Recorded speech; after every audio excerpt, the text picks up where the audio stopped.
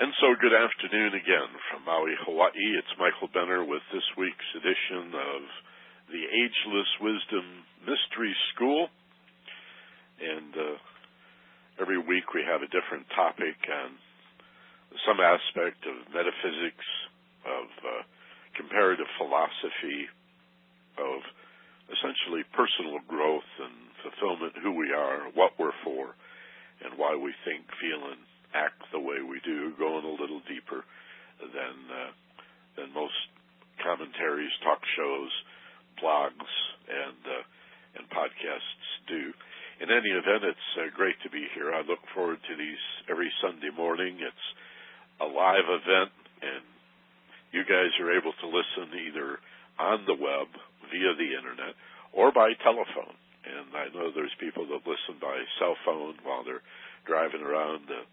You got the little earpiece in so you don't get the brain cancer, and whatever works for you. So I'm just glad that you're here.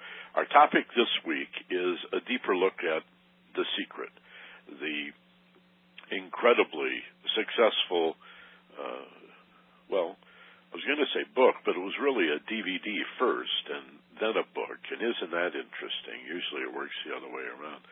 This is a book made out of the movie by Rhonda Byrne, and she tells the story of finding this book, The Secret of Ages by Robert Collier, then finding similar books, as all of us have done. She probably even found a bookstore like the Bodhi Tree, for example. Our L.A. people would know that. And down in Australia, and eventually came to the United States, where most of the teachers are located, and made this incredibly successful independent video, and later a book, and it spawned a whole series of spin-offs. People claim to have the secret behind the secret and the rest of the secrets, and actually they've got a pretty good point.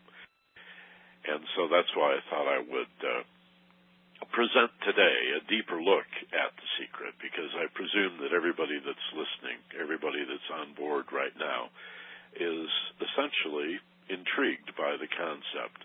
You probably believe it, maybe you understand it in a conditional way. I have some feedback already from a listener who has a concern about the difference between creating your reality and co-creating your reality, which we'll comment on. Again, use that box in the bottom of the web page. If you're not on the telephone but rather on the web, you can still do that at any point. Just plug in a comment or a question, a first name or first and last, if you wish, in a city so we know where you are. And we'll go to those comments and those questions in just a few minutes. So let's begin at the beginning. I was, like most of you, really impressed 2 years ago when this video first came out. And somebody gave me the DVD, and I plugged it in at home and sat back and watched it, and was pretty blown away. Now, immediately I had reservations, as I think many people do, essentially about the materialistic nature of it all.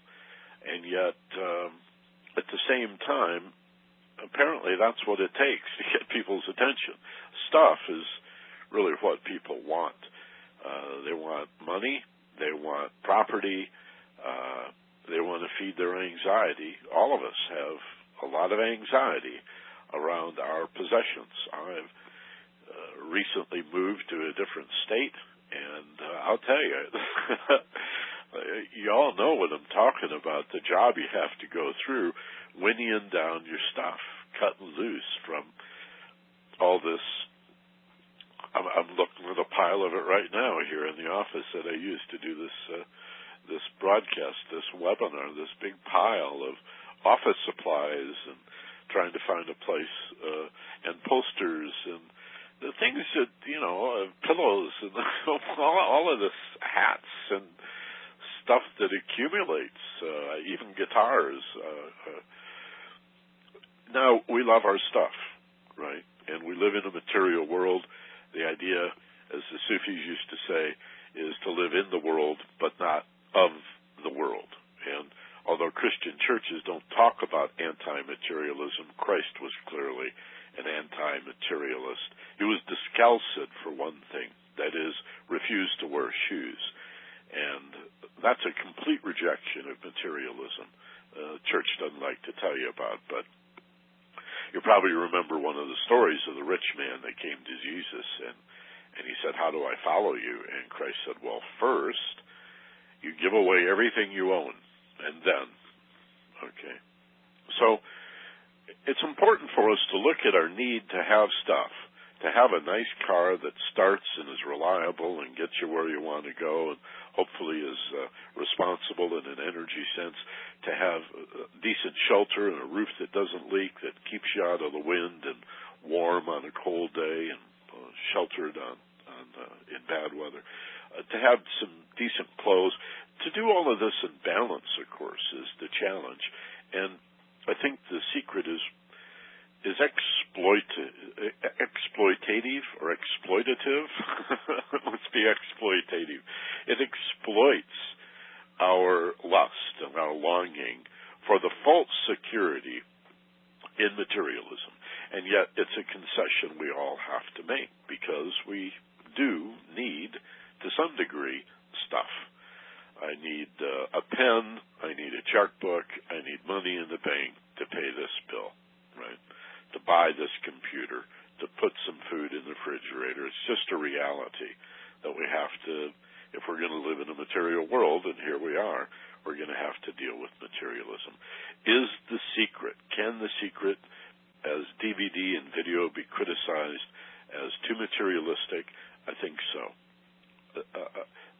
The only rejoinder I would add is that it did get the attention of a lot of people who might not have been exposed to the law of attraction if it wasn't for the rather crass material appeal that it has. So if there's a benefit, you know what it reminds me of? It's sort of like the debate in the Sierra Club for the last 100 years, which is, do we take people out into the wilderness to show people how valuable this and precious this resource is, given that it's going to have an impact on the wilderness?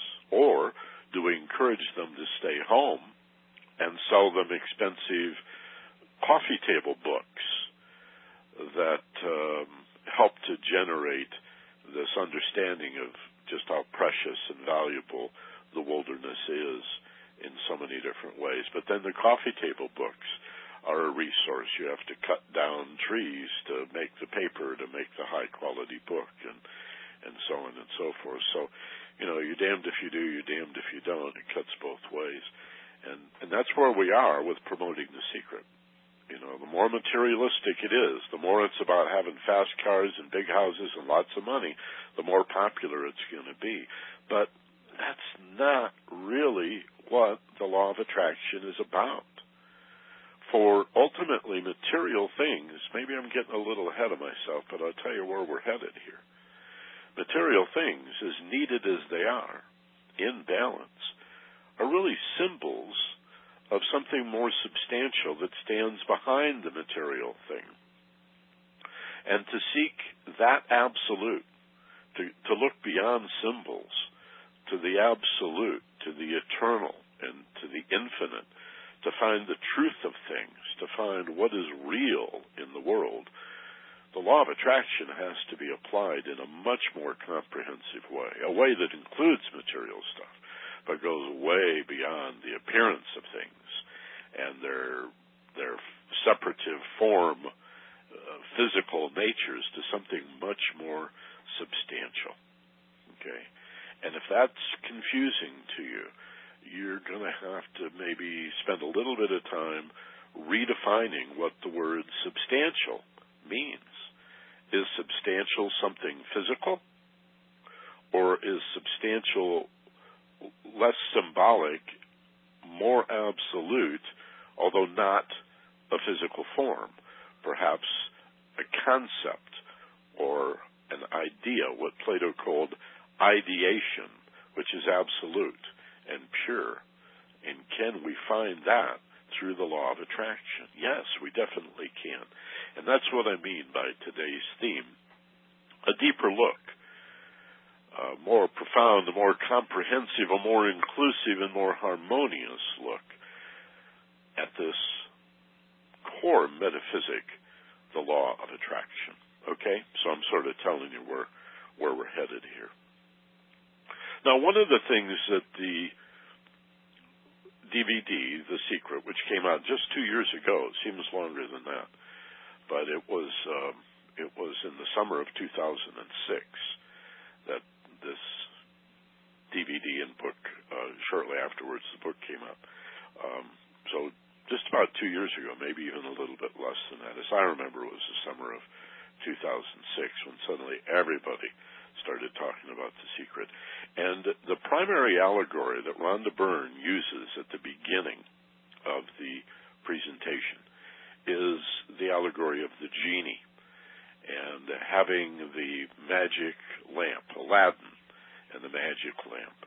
And I've used this allegory a lot, but to demonstrate an entirely different principle, which is that even if the law of attraction works like a genie saying, my wish is your wish is my command. Your wish is my command. All right? That's the primary allegory that Rhonda Byrne and others are using in this video and book about The Secret. But doesn't that still leave open the dilemma of what do I want? And does The Secret address this other whole side of the sky, this other half of the equation? Well, what if I don't know what I want? I could have a dozen Aladdin's lamps, each with a genie in it, and it wouldn't help me a bit if I'm confused about what I want, or if I'm not sure I can handle what I want, or that I deserve it, or that I wouldn't, as Mom and Dad used to always say, probably end up screwing it up somehow. Sooner or later, you're going to, because you're such a moron and you're so inadequate and I'm so disappointed in you. Why did I ever have kids? Blah, blah, blah, blah. Okay. Yeah. Often the reason we don't have what we want is not simply an ignorance of the workings of the law of attraction, but the fact that we don't know what we want, and if the genie was standing right in front of us, you'd go, gosh, I'm not sure. Could I take it back if I don't like it? Is the satisfaction guaranteed? What's your return policy? Okay, because I really don't know what I want. How could you know how to get something if you don't know what the something is? So, of course, we don't know what to do when we don't know what we want. And both of those questions rely upon a need to really understand who we are and why we want the things that we want. None of this is addressed in The Secret. Now, again, it's important. I think if Rhonda Byrne were here, she'd probably even encourage this kind of discussion and debate. And some of the others, Bob Proctor and John DeMartini and Michael Beckwith and some of the others in that video would encourage us. I hope so, because it can't be inclusive. A single book, a single documentary can't have all concepts in it. There's no way. It's one of the reasons that I think I've been tentative about publishing myself, is that I like the dynamic nature of radio and podcasts and webinars because they keep unfolding, and every event you do lasts forever. But next week I'll do another one, and the week after that another one. Books always seem to me to be so static and so permanent that I'm just sharing my personal fears with you here, that once I publish one, I'm going to be immediately dissatisfied at all the stuff I left out. You see, that's my dilemma. I'll take ownership of that. But when we criticize something like The Secret, we got to keep that in mind. Nevertheless, this is a big, big issue, and I put it up front because it's really not addressed in The Secret, at least not adequately, that you have to have a very good idea of who you are and what you want before you can command the genie to bring it to you. Okay. Legend and mythology, is it not full of stories about people who caught a leprechaun and made a wish, or had Aladdin's lamp and made a wish, and inevitably they get into trouble.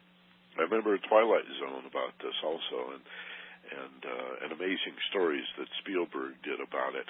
But literature is full of these admonitions and warnings that the wish-granting powers of the universe are not to be trifled with. That if you're going to talk about manifesting a reality in the image of your conceptualization, that's a pretty big responsibility. Because, and I think this is the second point we need to make, because nobody is an island. No one is living in such an isolated way that others are not impacted by our manifestations, our creations, shall we say. Our attitudes, our beliefs, our expectations, our hopes affect everybody around us in sometimes very subtle ways and at other times in very powerful and significant ways. So we have to begin to think of ourselves as co-creators. This is the second point that is missed, I fear, in the common and mundane treatments of this sacred principle, the law of attraction. You're not living alone. You're not creating your reality all by yourself. You live in an ocean of consciousness, and everybody is co-creating to varying degrees. I will admit that some people are more effective than other people because they're more conscious of the process. They understand the importance of dreaming a dream. I like the Victor Hugo quote we put in the newsletter this week. There's nothing like a dream to create reality. Well, that's Victor Hugo. I love the John Lennon quotation. Maybe you've heard me say before, reality leaves a lot to the imagination. Thank you, John. He also said Lennon did, life is what happens when you're making other plans.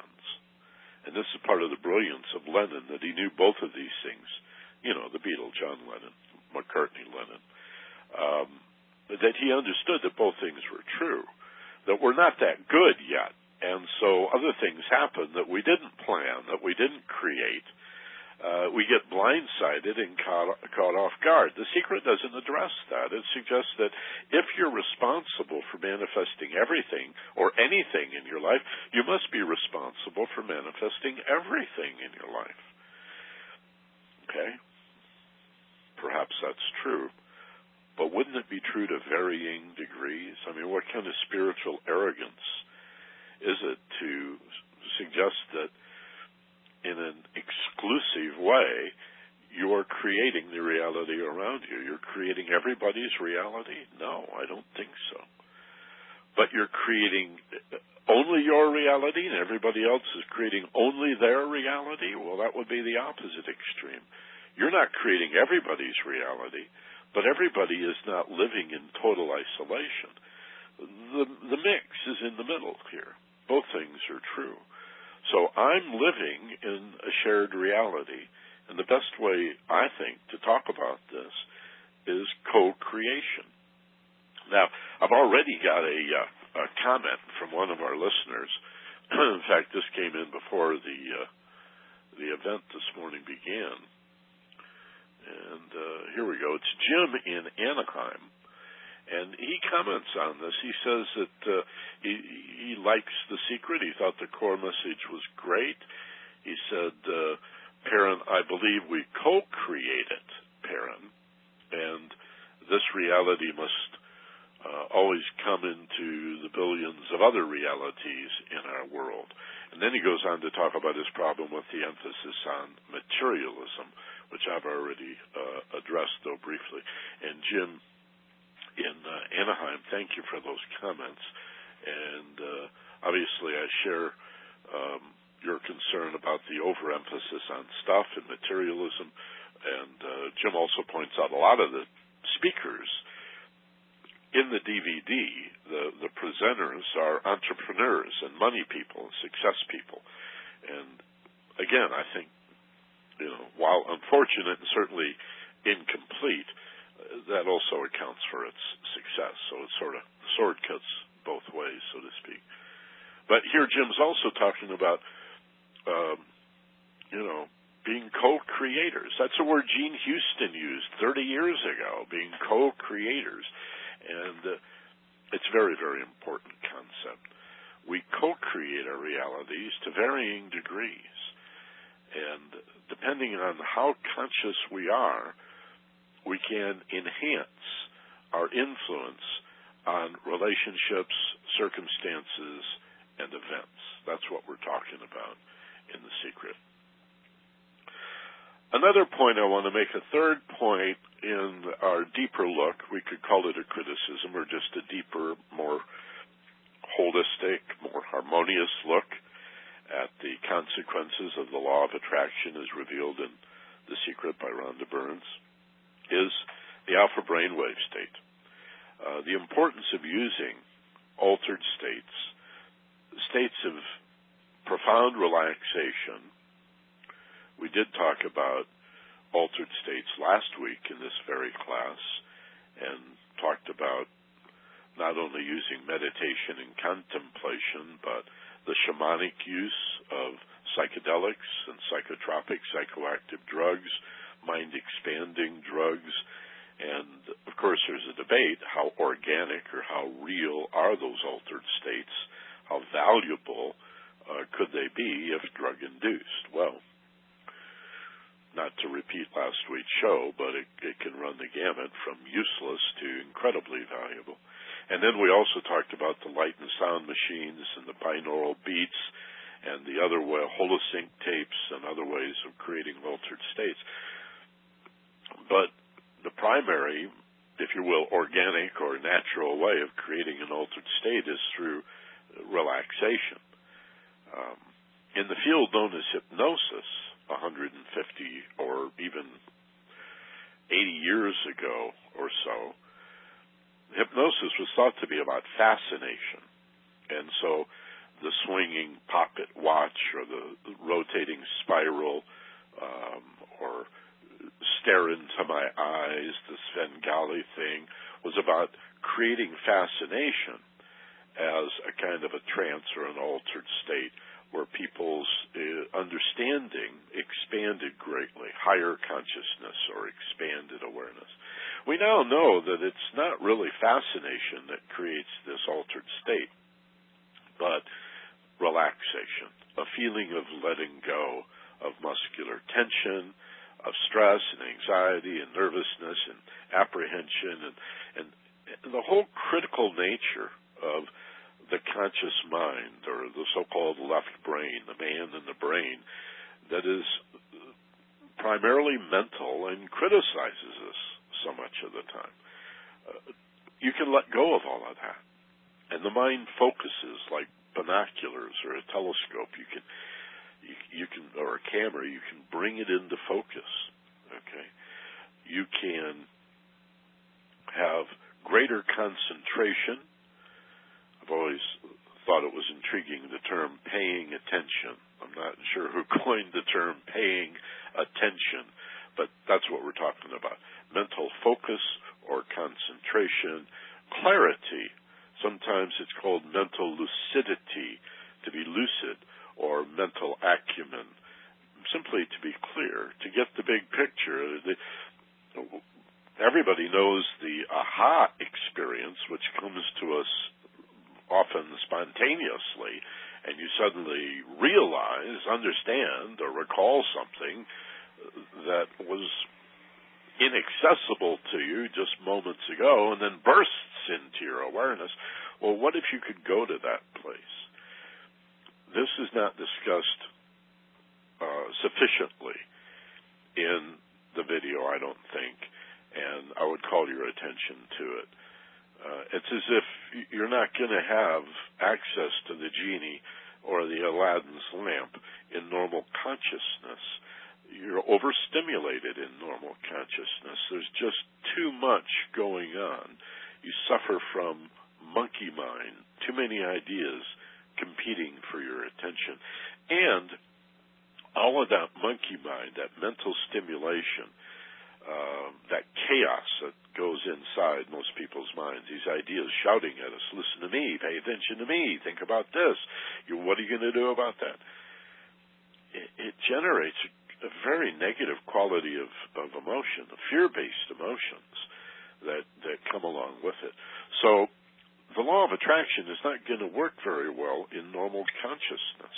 It's like you're scattering all of these seeds, all of these thoughts take root. The positive ones, the negative ones, the horrible ones, the ignorant ones, as well as the well-informed ones, they're all being planted in the fertile garden of the mind and the heart. They all become seed thoughts, and they choke each other out.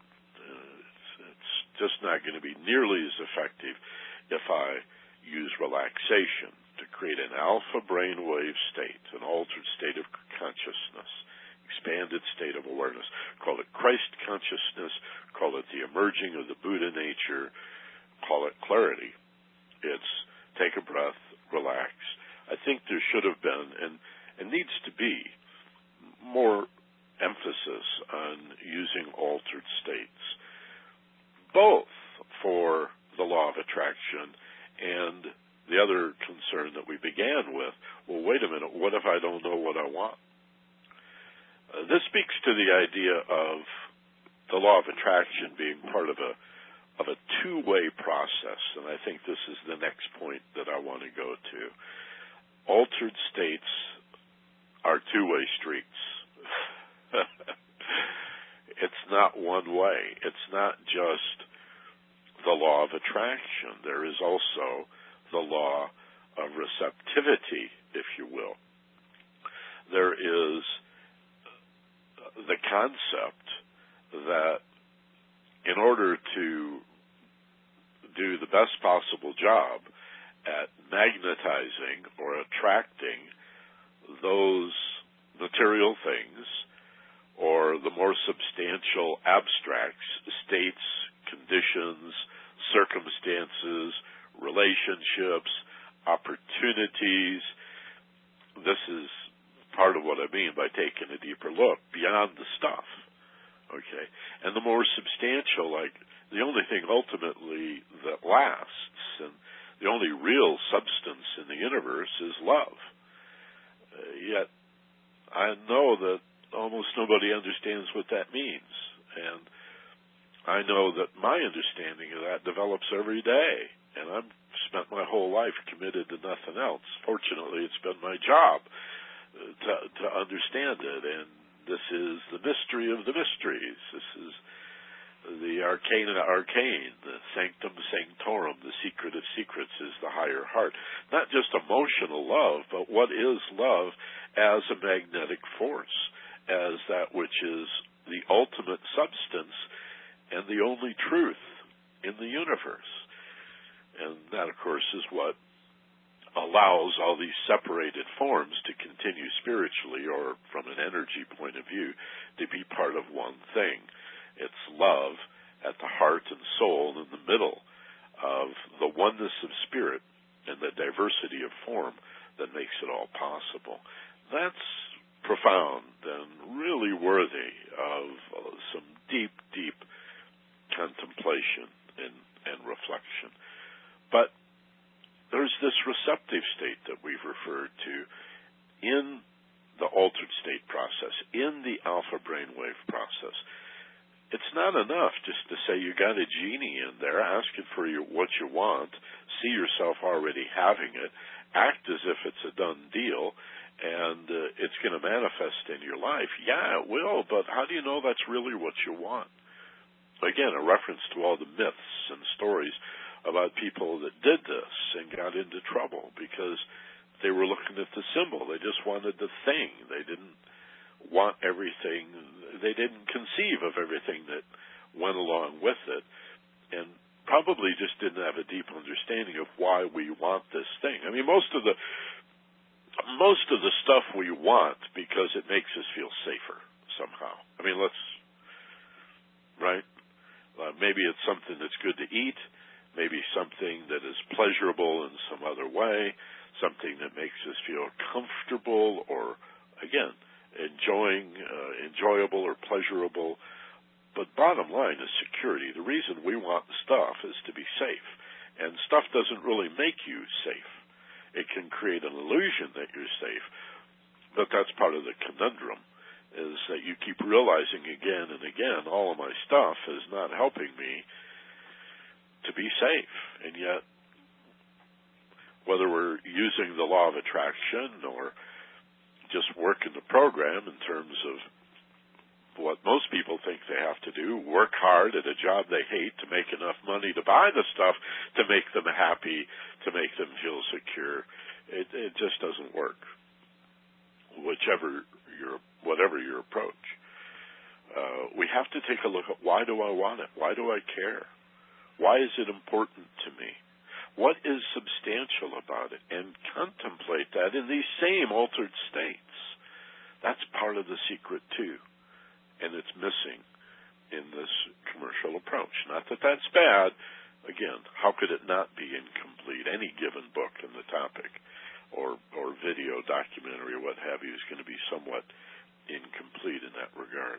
So keep in mind, the altered state is a two-way street. And if you had the genie and rub the lamp, and the genie comes out and says, your wish is my command. I am the universe.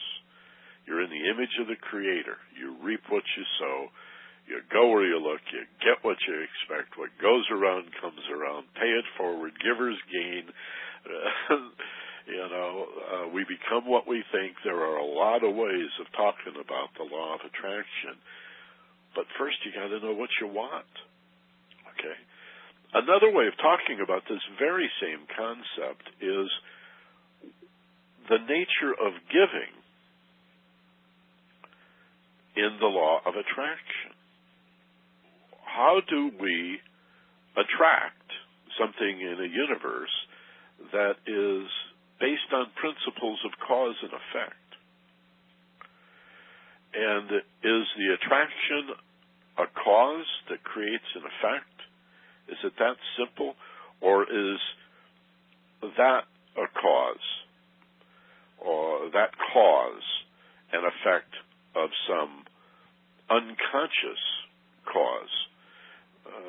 In other words, we live in a universe where things don't just happen, they happen for reasons. Everything happens for a reason. It's just we don't always see what that reason is. What I'm saying is there is a role of giving in the law of attraction, and there is an order. And the giving has to precede any attracting. And this, again, I'm sorry, is to a large extent missing as we take a deeper and more, I think, inclusive look at the principle that has come to be known as the law of attraction. It requires that first you give. What do you give? Well, what is attractive in the law of attraction? What attracts? What is the magnetic part of consciousness? Okay. We're going to talk a little more about this yet this hour, and then we'll go to some of your questions and comments and do a visualization or guided imagery exercise here at the end. Again, if you're just joining us, and I see a lot of people coming on board, welcome and good afternoon. If you would like to make a comment or ask a question, use the box at the bottom of the page, and I'll go to those in just a couple of minutes. But it's consciousness, of course, that is magnetic. It's the spiritual love that creates an affinity, not just in a romantic or emotional sense, like, come over here, baby, and give me a hug. You are so beautiful. You are so fine. I am so attracted to you. I think I love you. What if every particle in the universe had an affinity for every other particle? And what if that was an appearance of something that was more magnetic than simply a particle's relationship to another particle? What if their relationship went through time and space? And it seems to. It looks like Western view of a world where everything is separated forms is, if not wrong, certainly incomplete. The idea that there are all these different separated things, and this subject acts upon this object over here, and cause and effect is limited to that, misses the incredible multidimensional domino effect of everything touching everything else.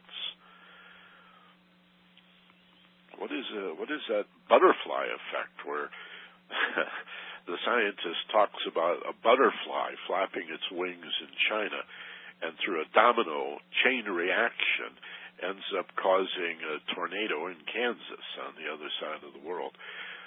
We're beginning to see spirituality in the environment, in the strength of unity through diversity, and how both things are true, that we get the greatest strength in unity via the harmony that comes from diversity, and both things are true. We got to get a spiritual sense of that same thing, that in terms of energy or spirit, there's just one thing at work here, this ocean of interconnectedness. And yet by all physical appearances, by sense and sensation, there are all these separate and rather unique, indeed, very uniquely diverse forms. And both of those things are true. But in the middle of it all is the magnetic nature of love as consciousness, which has to be released, given, radiated, offered up as the seminal process, the fundamental process of creating the magnetic field that then, as a consequence, attracts the opportunities that you seek to attract. Again, not just the material thing, but the opportunities, the relationships, the circumstances, the events, the synchronicities, and so on. More on synchronicity in a minute, too. So, you have to have an idea of giving to give as opposed to giving to receive. This is a little philosophical conundrum that I think most of us have dealt with at some point, where we consider the spiritual law of attraction, that you reap what you sow, and that in relationships it's the golden rule.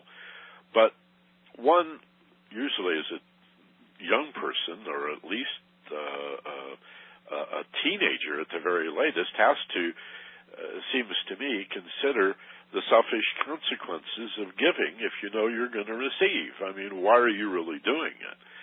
Well, to get brownie points, to get karma points, so that I can spend less time in purgatory before I go to heaven, or to increase the likelihood I can get to heaven through service and good works? Or is the benefit of giving just in the giving? And identifying the self as one who gives, who provides, who serves, who offers up. You know, people used to talk like this in America. They say, "Hi, how you doing? My name's Michael Benner, at your service." You know, nobody not very many people seem interested in being at our service these days. It's mostly what's in it for me. It's not that people are bad or that they've regressed or degraded or devolved. It's just the level of fear and anxiety in this period in which we live. We're being terrorized by terrorists and terrorized by those in our government who purport to protect us from the terrorist, and we're being terrorized on both sides. We're being told that fear will eliminate fear, and violence will eliminate violence, and of course we're being run by madmen. Okay, so what role does giving have in the law of attraction? Well, it's seminal. It's essential. That's where you begin.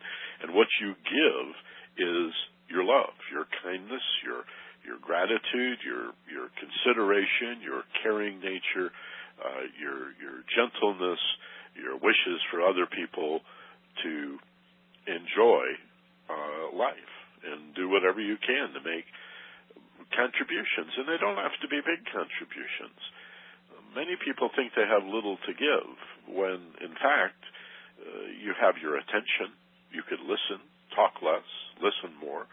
You can give flowers that you cut from your yard or lemons off the tree in the backyard. You can give a little bit of your time to help somebody. That's what creates the magnetic field that is spiritual love, that is consciousness, and is magnetic. And that's what the law of attraction is about, the magnetic nature of this net, this network, this unified field that is the ocean of spirit or consciousness. It has to be set up. You have to give it away. You have to have love in your heart. You have to give before you're worthy to receive. And the law of attraction is not going to work if you're interested in receiving, and then maybe I'll give back. But I want to harvest a crop before I sow any seeds. I'm not interested in risking. Well, sorry. It doesn't work that way. You got to sow some seeds if you're going to have anything to harvest. Here's a concept from esoteric philosophy that I think is essential to a deeper understanding of the law of attraction and the secret, and that's three qualities of consciousness as spiritual love. That consciousness is radiatory, it is magnetic, and it is cohesive. Okay? Spiritual love is radiatory, like radio or TV, emanates or radiates. It is an electromagnetic energy. You know, I used to tell my students when I was teaching classes in Los Angeles, for years and years, I would say to my beginning students, go to Radio Shack or the library and buy or borrow the simplest book on basic electronics and the relationship of magnetism to electricity that you can get your hands on.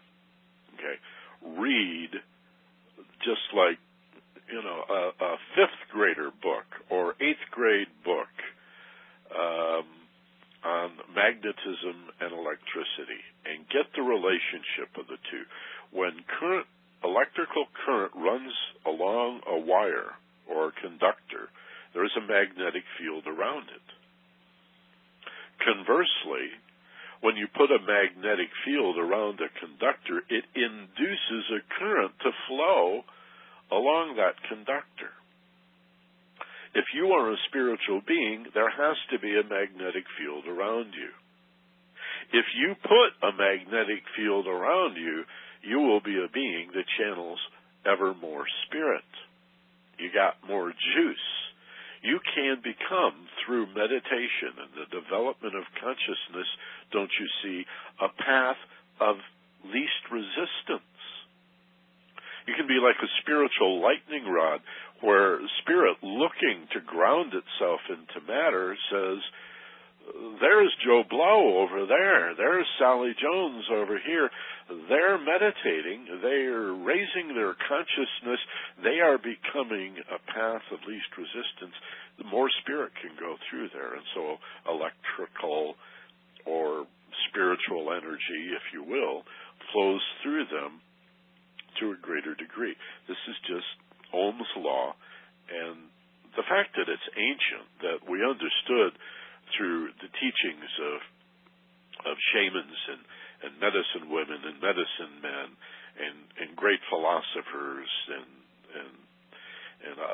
other teachers, that we understood these concepts as spiritual concepts of magnetism and energy before we understood physical magnetism and electricity. Is pretty profound to me. It's pretty cool. So certainly we can use what we know about physical world magnetism and electricity to gain some insight. We can use physics to understand metaphysics, right? Does that make sense? So consciousness radiates. It emanates. Okay? It's also magnetic, hence the law of attraction. This is probably best understood as sympathetic vibration, sympathetic oscillation. Sometimes it's called sympathetic magic.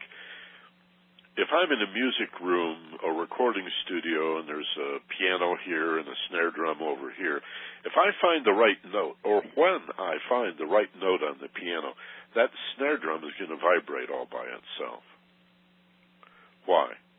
Well, because when I hit the right note on the piano, the hammer hits the string vibrates and creates a vibration of air molecules, a chain reaction. This is hard to believe, but you know it's true. You've known since grade school.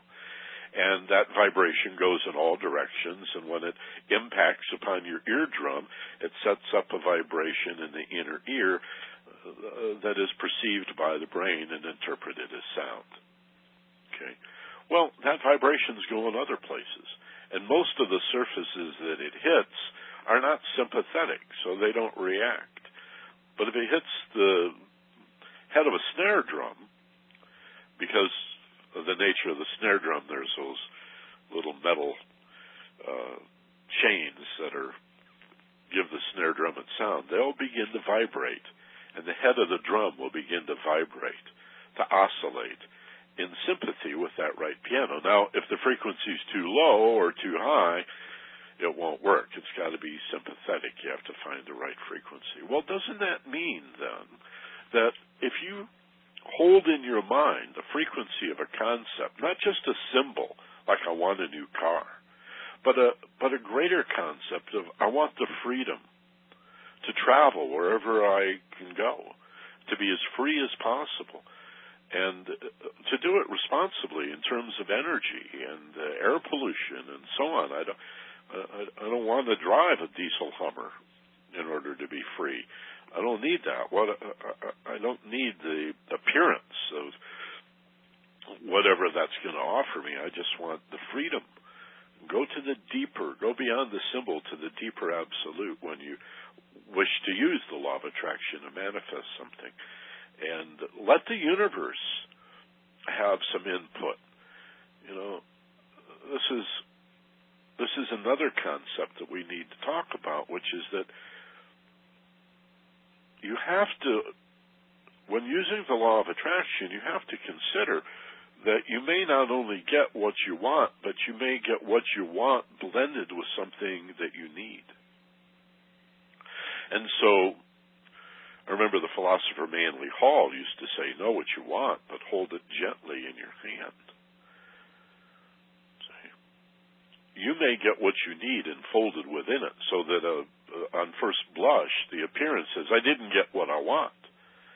I didn't get what I wanted. This damn law of attraction thing isn't working for me. I got 80% of it, but I didn't want the blue one. I didn't want this one. Well, maybe you're getting a circumstance, an opportunity, a relationship enfolded within that you need for your growth. Actually, why are we here if not to grow? What in life, or what quality of life is more central, more uniform than the need to grow? So, to get back to these 3 points about consciousness being radiatory, this is the giving that has to precede any magnetic field or net that is then magnetic, the second quality, radiatory, magnetic, and then cohesive. Again, the implications of this are difficult to enunciate, but it's really what we're saying is consciousness or spiritual love, divine awareness, is the glue that holds everything together. It's the unified field. This is what Einstein was looking for. Einstein found it, and he said it in so many ways, but you need to be somewhat of a philosopher or a mystic to appreciate what Einstein's really saying. Love is the glue that holds everything together. Okay, I'm sitting in a chair right now. This chair is a collection of particles that are spinning and dancing and flashing. Why does it hold me? Because of the substance of the particles? No, because of the substance of their magnetic nature. They are cohesive. That magnetism is the glue. consider that consciousness is radiatory. You got to give in order to receive. You give to give. It's love that creates the magnetic net. It's radiatory. It is magnetic. That's the law of attraction. And it's also cohesive. It holds things together.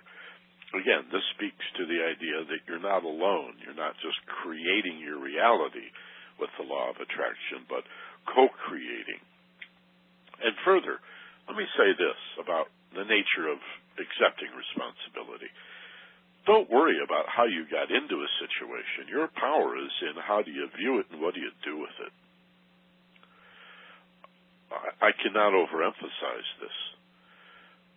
Too many neophytes, people that see the DVD, The Secret, for the first time, or read the book, and then, say, well, okay, I'm ready. Here's my laundry list. Here's my letter to Santa Claus. Now I'm going to have the same relationship to the universe that I used to have with Santa Claus, and I'll just ask for all this stuff, and it's just going to magnetize because the universe, after all, wants me to have everything that I want. I don't think so. I don't think it's quite that simple. And in any event, don't worry about whether you magnetize the situation you're in.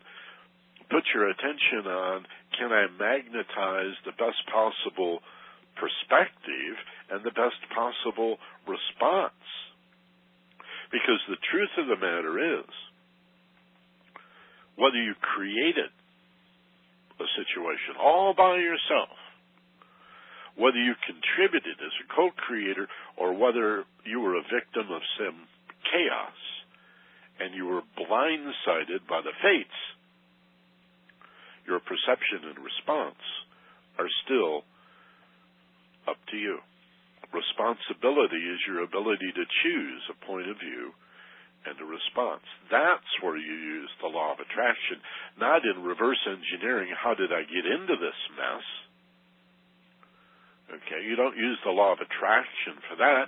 You use the complement we talked about earlier in the hour, which is consciousness is a two-way street. The alpha meditative brainwave state has a receptive as well as a radiatory quality. We can receive as well as cause, and it's a good idea to do the receiving before you do the giving.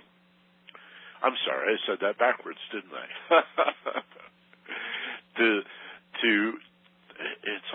It almost is a conundrum. I don't want to be too confusing here about the idea that the receptive state is the state in which we give, and the giving state is where we really magnetize and receive. You'll just have to play with these concepts. Important enough, depends on how you model it, important enough just to emphasize that it's a two-way street and that we're not in isolation on this. One final point I want to make about synchronicities and siddhas. S-I-D-D-H-A, a siddha, is a Sanskrit word for the many powers that begin to accrue when you practice meditation and the law of attraction. My wife Doreen likes to say higher consciousness is not wider consciousness. And although we talk about expanded awareness in the same breath as heightened awareness or consciousness, consider what this means. That to have more power is not necessarily to make an approach toward the divine source of realizing the nature of your existence, who you are and why you are, especially if those powers are used for glamour or the appearance of things, narcissism. I'm talking essentially about ESP and gifts. You will, as a meditator, become more intuitive. As you become more intuitive, you will understand things that you don't really understand how you understand them. You will know things in ways that are no longer limited to physical sensation and logic. Another channel will open up where, I won't say illogical, but a non-logical realization or set of understandings and realizations, insights can occur to you. And this needs to be developed, but to a large extent begins to happen when you meditate. You just sort of know things. You become more psychic. You think about somebody and the phone rings. You know who they are before who's calling before you pick up the receiver. Premonitions, dreams of prophecy,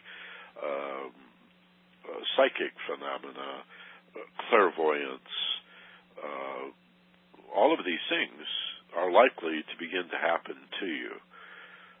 Just keep in mind that these powers are not in and of themselves evidence of any kind of spiritual growth. And the same can be said for synchronicities. Beginning to see meaningful coincidence in your life is a very exciting, it's a rush.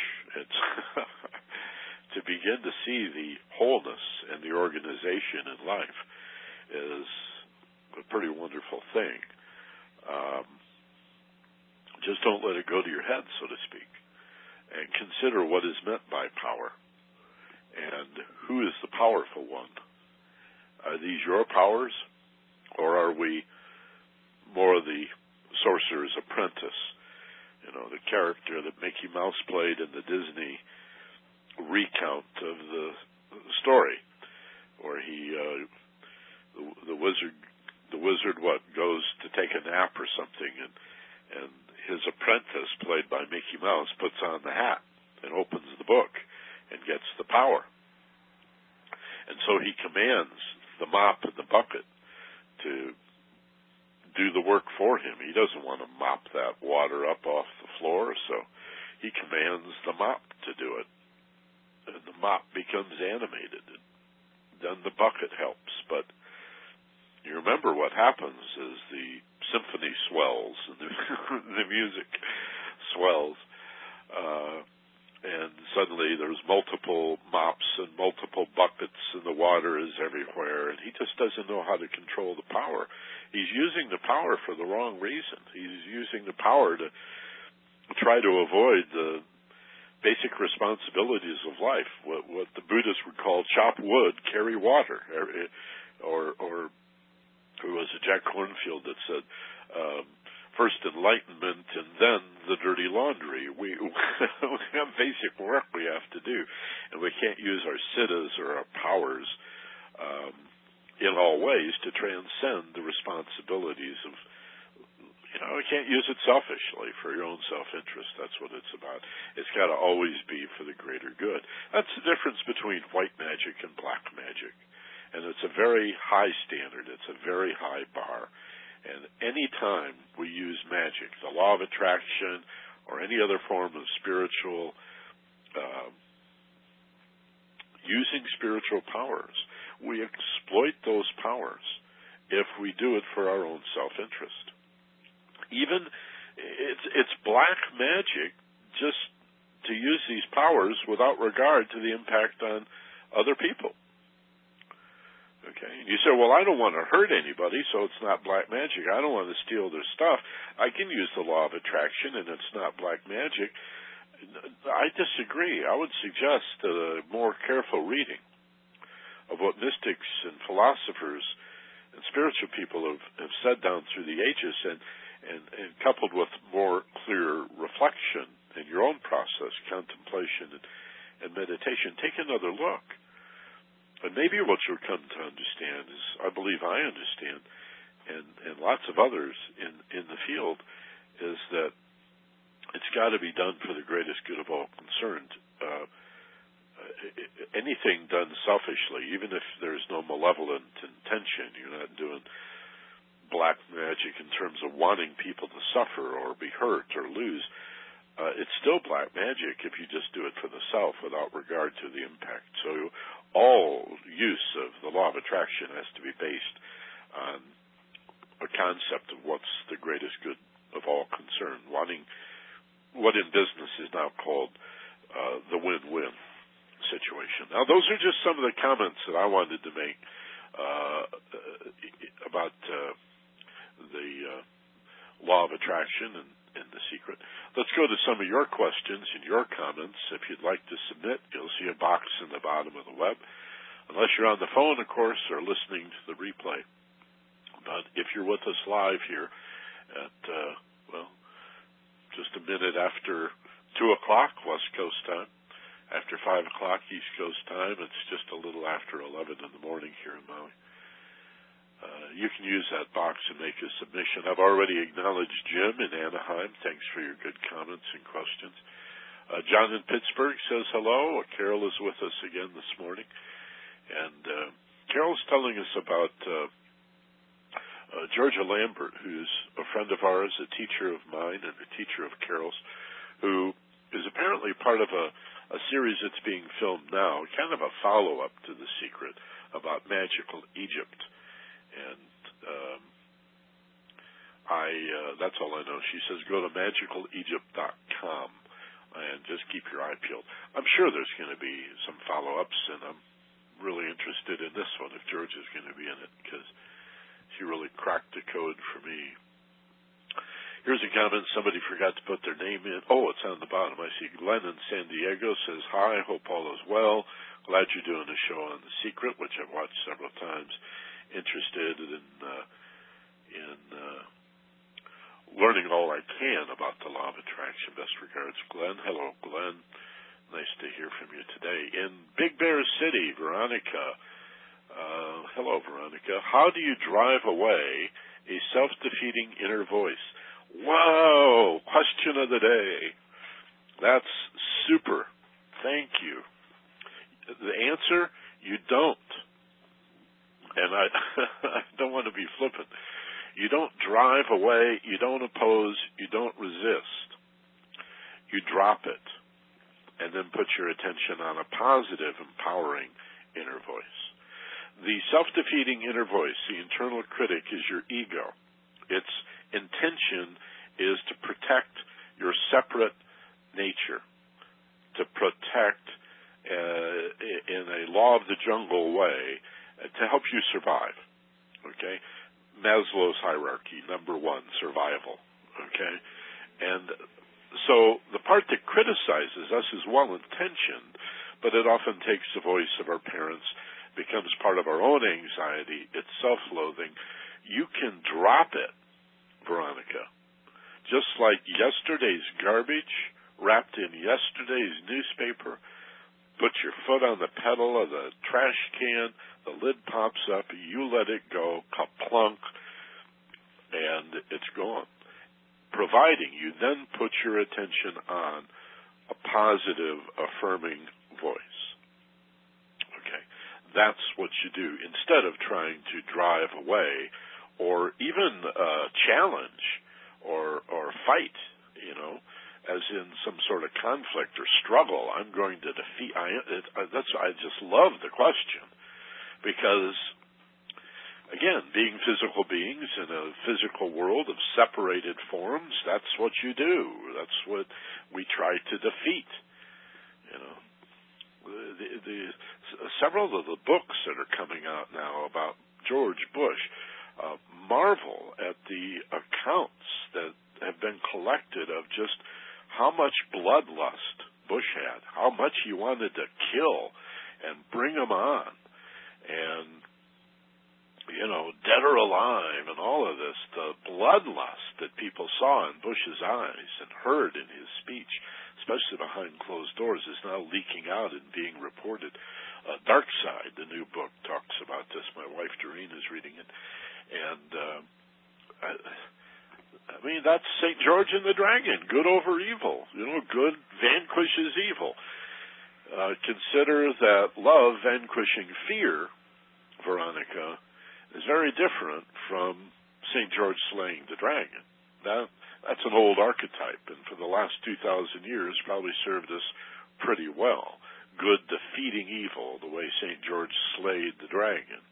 But love defeats fear, not by conquering it or vanquishing it, but lifting its ignorance into understanding. And that's how love works. It's understanding. Let's see. In Pittsburgh, Marcy Watkins says, hello, Michael. Hello, Marcy in Pittsburgh. Nice to hear from you.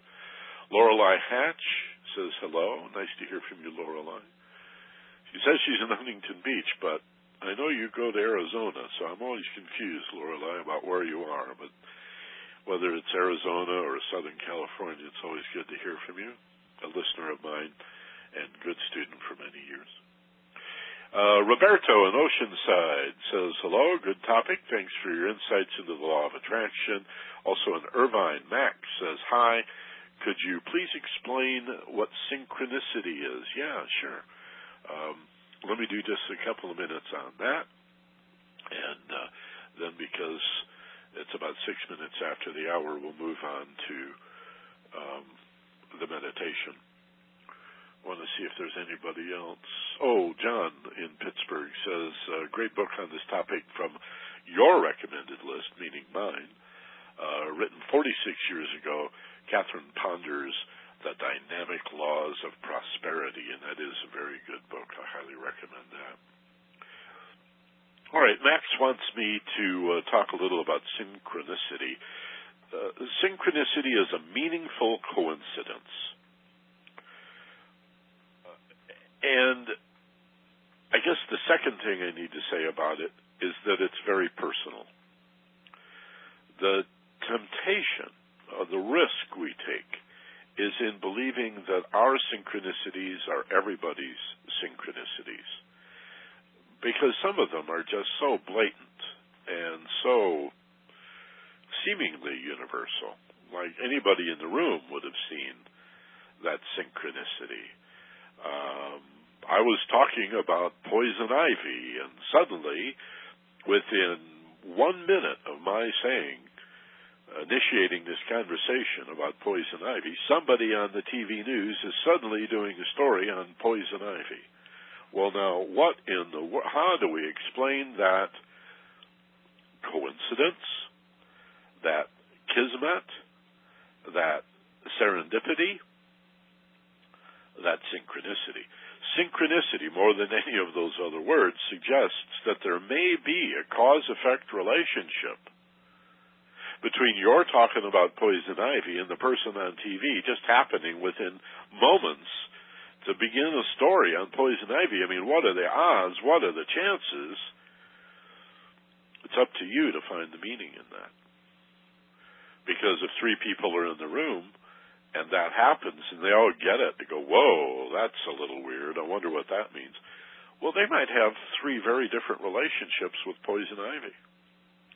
One person thinks, well, that's interesting. I've never had poison ivy. So I wonder what that's about. And another person, oh, my God, that reminds me of when I was a kid, and I was rolling around in it, and, I had to go to the hospital. I suffered for days.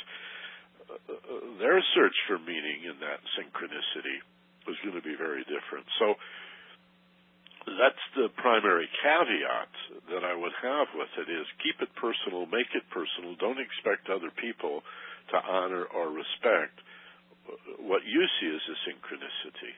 Okay? It's more a matter of feeling than logic. Again, this comes in through the,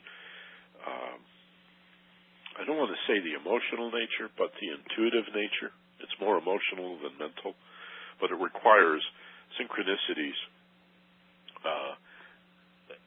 are more apparent to, and more likely to be realized or experienced by people who are meditating and who are reflecting upon the nature of their existence. They're philosophers, metaphysicians, success-oriented, personal growth-oriented, spiritual fulfillment people. You put your attention on that, you're going to begin to create more synchronicities. And that's, as I say, part and parcel of the siddhas, or the powers that will begin to accrue as you meditate, as you create a unified field, a magnetic field, that carries your vibration, your consciousness, the things that are important to you. You see, if thoughts create reality and the ideas and concepts that we dwell upon are magnetized, then it's real important, obviously, that we pay attention to what we're paying attention to, that we watch ourselves watching, don't you see? For if we dwell upon the negative, go back to Veronica a few minutes ago here. She says, how do I drive away the self-defeating inner voice? Well, your attempt to drive it away is going to put your attention on it, and then it's going to magnify, be even more tenacious, and the more you try to push it away, in fact, the net result is the more you're going to hold on to it. Okay. Not to backtrack and go back over that, but, that's part of what we're talking about here with synchronicities. Careful what you put your attention on. The synchronicities are, they're a communication, if not a message. Even if you don't know the meaning of a given synchronicity, and reflecting on it in meditation doesn't help you, it just seems bizarre, like poison ivy. What is that? Was an arbitrary example. Often things will accumulate, like 2, 3, 4 times something will come up like that. And you may not be able to find any particular meaning, personal or universal, in it. Then just reflect upon or consider the occurrence that the one thing that these two, if not simultaneous, but synchronous events are happening juxtaposed in such a way that you feel there may be a cause-effect relationship, even if it's not obvious, then at least honor that, even if you never figure out exactly what it means. It helps you to understand that, to some degree, your whole perception of reality, your entire perception of reality, is your construct and happening inside your head. Even if you're sitting kneecap to kneecap, eyeball to eyeball, with somebody who's instructing you, as I am instructing you today, teaching you, you're in charge of the perception. It's your brain that's deciding what to do with this information, and we have to take responsibility for that. But again, balance it, as Jim said, and we discussed very early in the class, with an idea that you're not alone, you're not solo in this, that everybody's consciousness and their synchronicities, to some extent, to varying degrees, it's all relative, have an impact on every other thing. Okay? So good. Let's see if we have any other comments. I think that sort of catches us up. Again, it's interesting watching this build. We have people that come in throughout the event, and some people leave in the middle of the event and then come back. So let me remind you that this event, like every other Sunday afternoon class that we do, is available for replay. And it's archived on my website, theagelesswisdom.com. So if you have to run in the middle of this or you come in late, you can always listen to the replay at your convenience. Just go to theagelesswisdom.com. Remember the THE, theagelesswisdom.com. Click on Homepage to go inside, and then click on Web Teleconferences, and they'll all be there, the whole list of every one we've done. You can listen by clicking on it to the streaming audio, or you could download an MP3 right onto your computer. Another option, a third option, is to subscribe to the free podcast, which you can do on that same page, The Ageless Wisdom homepage, then Web Teleconference, and you can pop that into your iTunes or other podcast aggregator, and you'll get this program podcast to you a couple of days after it happens, usually by midweek. All right? Let's do a little exercise, and we'll call it a day today. It's June 27th of 2008, or July 27th. What am I saying? Say goodbye to June and almost to July. We're coming around the corner, heading for August. And we'll be here for the foreseeable future every Sunday afternoon. So do the replay or the podcast if you miss all or part of the live event. Okay? All right, close your eyes and relax. Get in a comfortable place. You have to decide if this is an appropriate time for you to do this. And if it is, get comfortable, close your eyes, feel yourself in your body. take a moment to consider how it feels to feel yourself in your body.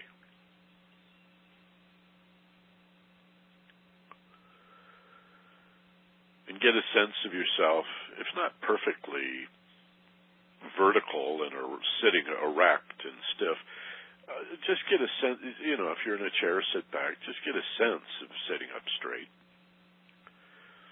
And standing open and receptive to becoming very relaxed, to create in your body a feeling of letting go.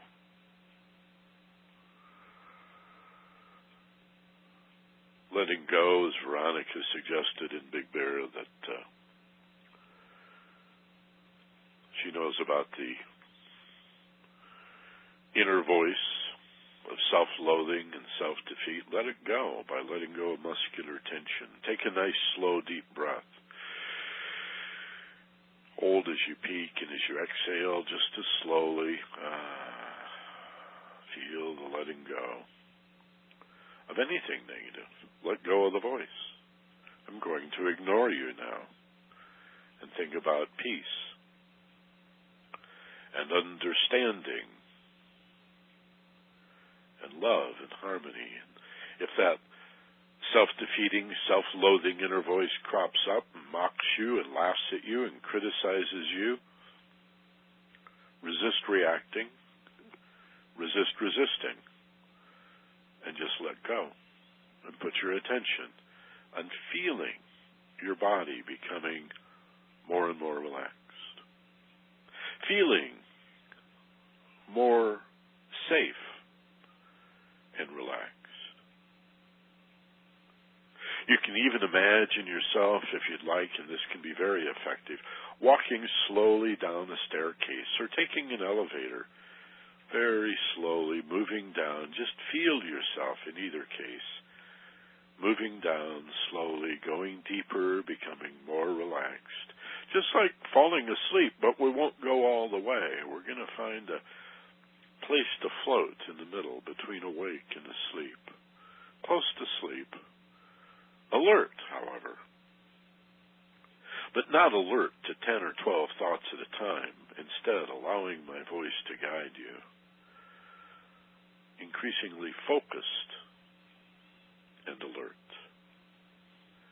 Fewer ideas competing for attention. Now only 6 ideas. In a few moments, only 3. A few moments after that, maybe just one idea responding to the guidance of my voice. And at the same time, the emotional nature, all by itself, without effort, just by focusing on this feeling of letting go, of being more safe, deeper, and more relaxed, the emotional nature becomes more peaceful, more tranquil. The mind becomes quieter. The emotional nature becomes more calm. Simply by letting go and creating this feeling of relaxation and safety, going deeper and more relaxed. Now, I'd like to suggest that in this level of mind, you take your time and yet trust your first impression. Just feel it out. Orient yourself more toward the feeling than any analysis or evaluation. Feel in your body, as it begins to occur to you, a problem in your daily life and affairs that is of the type that we have discussed. I know the solution I want. There are other problems where we don't know what we want, but imagine that you do. And we use the law of attraction as the genie. For those situations and circumstances, for those opportunities where we have a very clear and rather specific and detailed conception of a desired outcome, a goal or a solution, such that as we rub the genie, as we rub the lamp, that is, and the genie comes out. I don't know if you want to rub a genie or not, but you rub the lamp and the magic genie comes out and says, your wish is my command. Be clear about what the wish is. And consider that it's not really a wish. Any more than planting a seed in the ground as I hope this blossoms. Chances are very, very good that that seed, due to its innate intelligence, not due to anything that we do, but the innate intelligence of the seed is such that it knows how to combine minerals in the dirt, oxygen in the air, sunlight and water into a miracle of growth, such that it eventually blossoms, brings forth flowers that are pollinated and then produce fruit which contain the seeds needed to replicate the cycle. And so it is that thoughts are seeds and your dreams the seedlings of reality. Plant those seeds now. Just one magic bean would do, one magic seed. Imagine planting it in the ground, this desired outcome, provided you say to yourself silently and internally, provided that this is for the greatest good of all concerned, as you imagine gently pressing the warm, rich, fertile earth over the seed. And then imagine sprinkling that seed thought that you've just planted with the water that is your passion, that is your love, that is the magnetic nature of the law of attraction. Water it with your love, with your passion, with your aspirations, not just simply desire for material things, but an aspiration for a refined and improved condition that benefits all concerned. Go beyond the simple to the or the symbol to the absolute. Don't just want a car, want freedom. Don't just want a house. Envision security and safety. And imagine everybody benefiting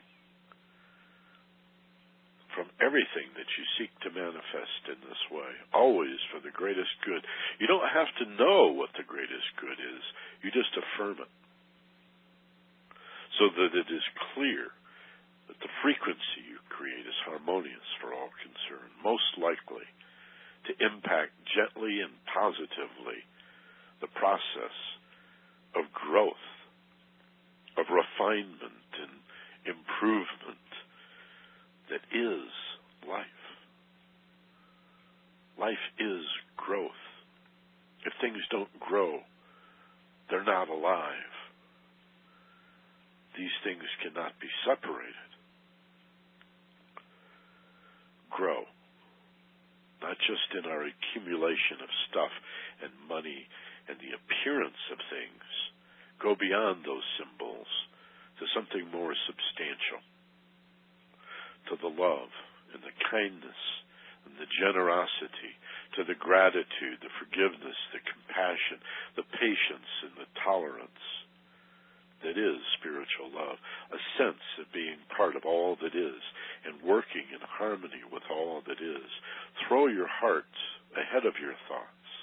Lead with your passion, with your innocence, seeking purity from innocence, from an openness to examine again newly. How can I enhance and refine and improve my relationship with the universe, existence, and all that is?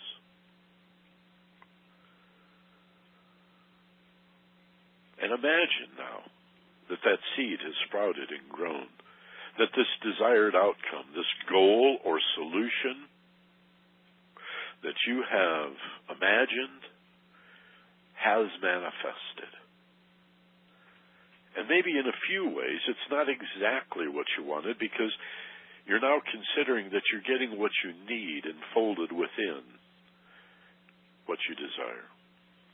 And you're certainly open to that for the greater good of all concerned. And you are part of the greater good of all concerned.